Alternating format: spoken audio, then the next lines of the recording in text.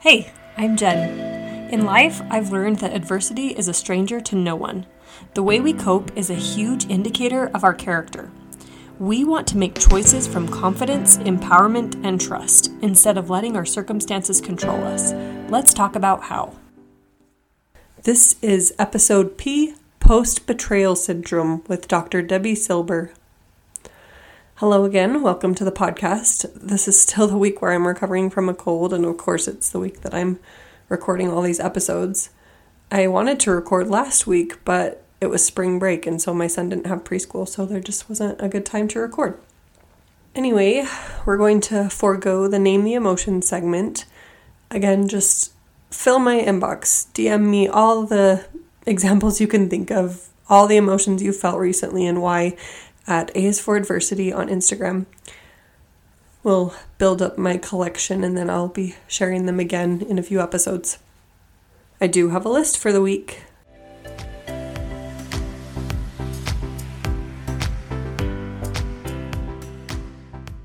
My list for this week is kids' songs that get stuck in my head. And for some reason, it's the TV ones. Who knew? It's not just the normal nursery rhymes that get stuck. It's Paw Patrol, including the Mighty Pups version and the Pirate Pup song. That is my child's obsession, so those are the songs that get stuck in my head. I even find myself waking up in the middle of the night and Paw Patrol stuck in my head. So, thanks a lot, Nickelodeon. Next is Cocomelon. Not so much anymore now that my son has moved on, but especially the My Name song, the Yes Yes song, and the Boo Boo song. And then occasionally the Daniel Tiger songs. He has a song for everything, and so they are bound to find their way into my head.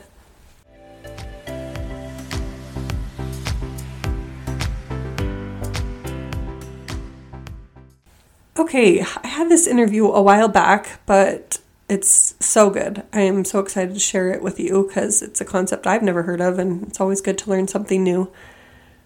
I was trying to decide where it fit best, and this is the episode where you will hear it. So enjoy. Hello, I'm here with Dr. Debi Silber. How are you? Good, thank you. Thanks for having me. For sure. I'm so honored to have you on my podcast. I feel like you have such an impressive biography. Would you mind introducing yourself to my guests a little bit? Sure. Well, I'm the founder and CEO of the PBT, which stands for Post-Betrayal Transformation Institute. That's where we help people heal physically, mentally, emotionally from the betrayal of a family member, partner, friend, coworker, self. Perfect. Yeah, I'm so excited to hear about this. I've never heard of anything like it before, so I love when I have unique guests that I get to learn something too. So the theme for my season this go around is empowerment. So I kind of want to speak to betrayal through the lens of that. So how would you say that betrayal impacts our lives or our focus, or I don't know. I know that's a big question, I'm sure, but could you speak to that? Yeah, well, it destroys life as you've known it. I mean, because everything, think about it. When the person you trusted the most proves untrustworthy, who do you trust? When the one you run to when other people are causing harm is the one causing the harm, what do you do? The beauty is it also lays the groundwork for creating an entirely new identity. You take all the parts you love, you leave behind what no longer serves, and you create a version of you that never would have had the opportunity to show up had that experience not happened. That's when you use that's when it's trauma well served. Yeah, that's so interesting. Yeah, I noticed on the Podmatch website on your little bio that it says that you can change the crisis into your biggest gift, or what does it say? Into your greatest gift. Yeah, absolutely. And here's the thing though, most people don't. And they get stuck. I did a study on betrayal. Of course, you don't study something like betrayal unless you have to. So I did a study on betrayal, what holds us back, what helps us heal, and what happens to us physically, mentally, and emotionally when the people closest to us lie, cheat, and deceive. That study led to 3 groundbreaking discoveries, which I'm happy to talk about. But one of them was, and this was for me the most exciting of the 3 discoveries, was that while we can stay stuck for years, decades, a lifetime, and so many people do, if we're going to fully heal, we're going to move through 5 now proven predictable stages.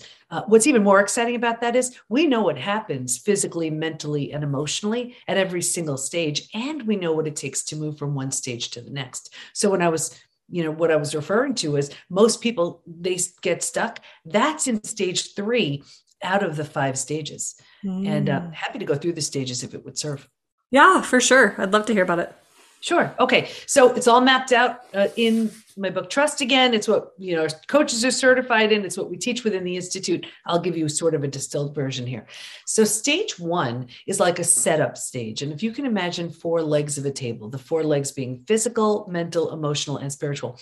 What I saw with every single study participant, me too, was this heavy lean on the physical and the mental thinking and doing, and not really prioritizing the emotional and the spiritual feeling and being, right? If a table only has 2 legs, easy for it to topple over. Well, that's us. Stage 2, shock, trauma, D-Day, discovery day. And it's the breakdown of the body, the mind, and the worldview. So right here, you've ignited your stress response. You're headed for every single stress-related symptom, illness, condition, disease. Your mind is in a complete and total state of chaos and overwhelm. You can't wrap your mind around the information you just learned. This makes no sense. And your worldview has just been shattered. Your worldview is your mental model. The rules that govern us, that prevent chaos. Don't go there. Trust this person. This is how life works. And in one earth-shattering moment or series of moments, every rule you've ever known to be real and true is no longer. The bottom's bottomed out and a new bottom hasn't been formed yet. It's terrifying. But think about it. If the bottom bottomed out, what would you do? You grab hold of whatever you could to stay safe and stay alive. That's stage 3. Survival instincts emerge. It's the most practical out of all of the stages. If you can't help me, get out of my way. How do I survive this? What do I do? How do I feed my kids? Here's the trap though. This is by far the most common place people get stuck. And here's why. Once we figured out how to survive our experience, because it feels so much better than the shock and trauma of where we just came from, we're like, okay, we're good. No, we're not. Right. And because we don't know there's anywhere else to go, we don't even know there's a stage 4 and 5. Transformation doesn't even begin until stage 4. But because we don't know there's anywhere else to go, we start planting roots here. We're not supposed to, but we don't know that. And 4 things happen. The first thing is we start getting all these small self benefits. You get to be right. You get your story. You get someone to blame. You get sympathy from everyone you tell your story to, right? And so we plant some deeper roots. We're not supposed to, but we don't know. And now, because we're here longer than we should be, the mind starts doing things like, well, maybe you're not all that great. Maybe you deserved it. Maybe this, maybe that. So we plant deeper roots. Yeah, you can see the mess we're getting ourselves in. Because we're here again longer than we should be. These are the thoughts we're thinking. This is the energy we're putting out. So now, like energy attracts like energy. So we're calling situations and circumstances and relationships towards us to confirm, yep, this is where you belong. Gets worse. I'll get you out of here. Because it feels so bad, but we don't know there's anywhere else to go. We don't know to go to stage 4. Here's where we resign ourselves. We're like, this stinks, but I better find a way to be all right with this. So right here is where we start using food, drugs, alcohol, work, TV, keeping busy, whatever. And think about it. We do that because we're just miserable, right? And we do that for a day, a week, a month. Now it's a habit, a year, 10 years, 20 years. And I can see someone 20 years out and say, that emotional eating you're doing, that drinking you're doing, do you think that has anything to do with your betrayal? They look at me like I'm crazy. It'd be like, that happened 20 years ago. All they did was put themselves in stage 3 and stayed there. Does that make sense? Yeah, it does. Yeah. Yeah. And that's why it's the most common stage to get stuck. So much so that From Hard to Heal, this is my most recent book, is just for stage 3. I was like, I can't believe you bothered going through your trauma and now you're stopping. No. So, you need to move through all 5 stages. Want me to finish out 4 and 5? Yeah. Sounds good. Okay. I can't leave anybody in stage 3. Okay. Yeah. So if you're willingness is a big word here. If you're willing to grieve, mourn the loss, bunch of things you need to do, you move to stage 4. Stage 4 is finding and adjusting to a new normal. So here's where you acknowledge, I can't undo my experience, but I control what I do with it. And I always use that example of if you've ever moved to a new house, office, condo, apartment, whatever, like all your stuff isn't there. It's not quite cozy yet, but it's going to be okay. And when you feel that way, mentally, you've made a decision and you start turning down the stress response. You're not healing just yet, but at least you stop the massive damage you were causing in stage 2 and stage 3. What's also interesting about stage 4 is, let's say you were to move, you don't take everything with you. You don't take the things that don't represent who you want to be once you're in your new space, right? And what I found was, if your friends weren't there for you, right here, you don't take them with you. You've outgrown them from stage 3 to stage 4. They don't rise, they don't come. Anyway, when you're making this new mental space cozy, making it home, you move into the 5th most beautiful stage. And this is healing, rebirth, and a new worldview. The body starts to heal. Self-love, self-care, eating well, exercise, things like that. You didn't have the bandwidth for that earlier. Now you do. Your mind is healing. You're making new rules, new boundaries, based on the road you just traveled. And you have a new worldview based on your whole experience. And the 4 legs of the table, in the beginning, it was just about the physical and the mental. By this point, we're solidly grounded because we're focused on the emotional and the spiritual too. Those are the 5 stages. Wow. Fascinating. And you do such a good job explaining all of them. So thank you. So not my first time. Right. I believe it. So did a personal experience with a betrayal trigger all of this? Yeah, you don't study something like betrayal unless you have to, and it's my 30th year in business. And as life would morph and change, so in business, I started in health and then mindset and then personal development. And then I had a really painful betrayal from my family, thought I did everything I needed to do to heal. A few years later, it happened again. This time it was my husband. Anybody who's been through it, you're shocked, blindsided, devastated. So I got him out of the house and looked at the 2 experiences. And I was like, okay, well, what's similar to these 2? Of course, me, but what else? And I realized boundaries were always getting crossed. I never took my own needs seriously. And I'm one of those believers in, like, if nothing changes, nothing changes. So here I was, 4 kids, 6 dogs, a thriving business. And I'm like, I'm going back for a PhD. I mean, I didn't know how I was going to pay for it, how I was going to manage it, any of that. But I just felt so compelled to do this. And it was in transpersonal psychology, the psychology of transformation and human potential, because I was changing so much. I didn't know what was happening. He was too on his own, wasn't ready to look at that. And then when it was time to do the study, I studied betrayal. And it was really just to get me out of this terrible pain I was in. Yeah. But I was moving through the study and the program. I just remember thinking to myself, if I can heal from this, I'm taking everyone with me. Yeah, for sure. I love it. And then how do we learn to trust again after we've been betrayed? Yeah, I look at trust like a brick wall. And people say to me all the time, can trust be repaired? I say no. Can it be rebuilt? Yeah, but it's a big process. And it's so foundational. So the way I explain it is I look at it like a brick wall. The only way I know of a brick wall being built is brick by brick by brick, right? And I look at trust the same way. Every opportunity someone has to show that they're trustworthy, that's one brick of that brick wall. So it could take a really long time. And now imagine the person who has taken all this time to build this brick wall in one crazy moment shatters the whole thing, right? So the person whose trust has been shattered can look at the rubble of bricks and say, I don't have the least bit of interest in watching that thing get rebuilt. Totally fine. And they walk away. However, if they are willing to watch the brick wall be rebuilt, that would be their role. The other person has to be a really good bricklayer. And it has to go up the same way it went up the first time.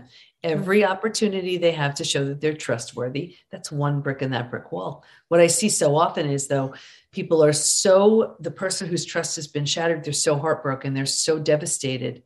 And they see the other person who shattered the brick wall doesn't really have much of an interest in building it. So the person whose trust is shattered, they're like, well, I'll build it. No, it doesn't work like that. They never feel safe. They never feel valued when that's the case. Interesting. So how do people know if they have post-traumatic betrayal, or is that what it's called? Post-betrayal. Syndrome. Yeah. Well, that was one of the other discoveries, that there's actually this collection of symptoms, physical, mental, and emotional, so common to betrayal. It's known as post-betrayal syndrome. We've had over 60,000 people take our post-betrayal syndrome quiz on our site to see to what extent they're struggling. It's interesting because we've all heard time heals all wounds. I have the proof when it comes to betrayal. That's simply not true. There's a question on the quiz that says, is there anything else you'd like to share? And people write things like, my betrayal happened 35 years ago. I'm unwilling to trust. My betrayal happened 10 years ago. Feels like it happened yesterday. So we know betrayal is a very different type of crisis that requires a very different type of healing. Yeah. So how can people find that quiz? What's the website? Yeah, so it's the PBT, as in post-betrayal transformation, thepbtinstitute.com/quiz. Okay, good. And so is that your website or? The PBT Institute? Yeah, I'm the founder and CEO of the PBT Institute. Yep. Got it. So that's Awesome. the site. Yeah. And then is that how people get in contact with you too? Or do you? Yeah, they can just start off taking that quiz. I mean, we have so much on the site, and my podcast is From Betrayal to Breakthrough, and so many different. Just go to the PBT Institute; you'll just see everything. We have our, a very unique institute where we have people from all over the world, and we have our certified coaches who teach daily classes, and they all specialize in different things, like they specialize in narcissism, in divorce, and reconciliation, in chronic pain and addiction. So people, our members just go to classes all day long, and everything's recorded if they can't catch it live. And we have our self-paced programs, which literally move you through the stages. I'm in there doing Q&A. We have the most unique community too, that they're all there to lift and inspire, because the wrong support does more harm than good.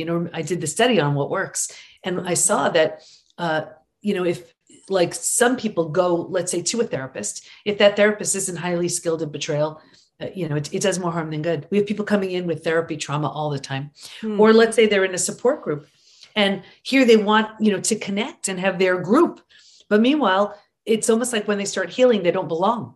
So they're, so everything in the PBT Institute is very forward moving. You come in at stage 2 or stage 3, and you just move through the stages and, through stage 5 and beyond. And then you graduate. Yeah. Wow. That's incredible. Well, thank you so much for the work you're doing and for sharing your studies and findings. Thank you so much for having me. Yeah, for sure. I will let you know when this airs, and I'm excited to share it with my listeners. Thank you. Yeah. Thank you for joining me on the podcast today. You can find me on Instagram at A is4Adversity or email me at jenbank16@gmail.com. I'd love to hear from you.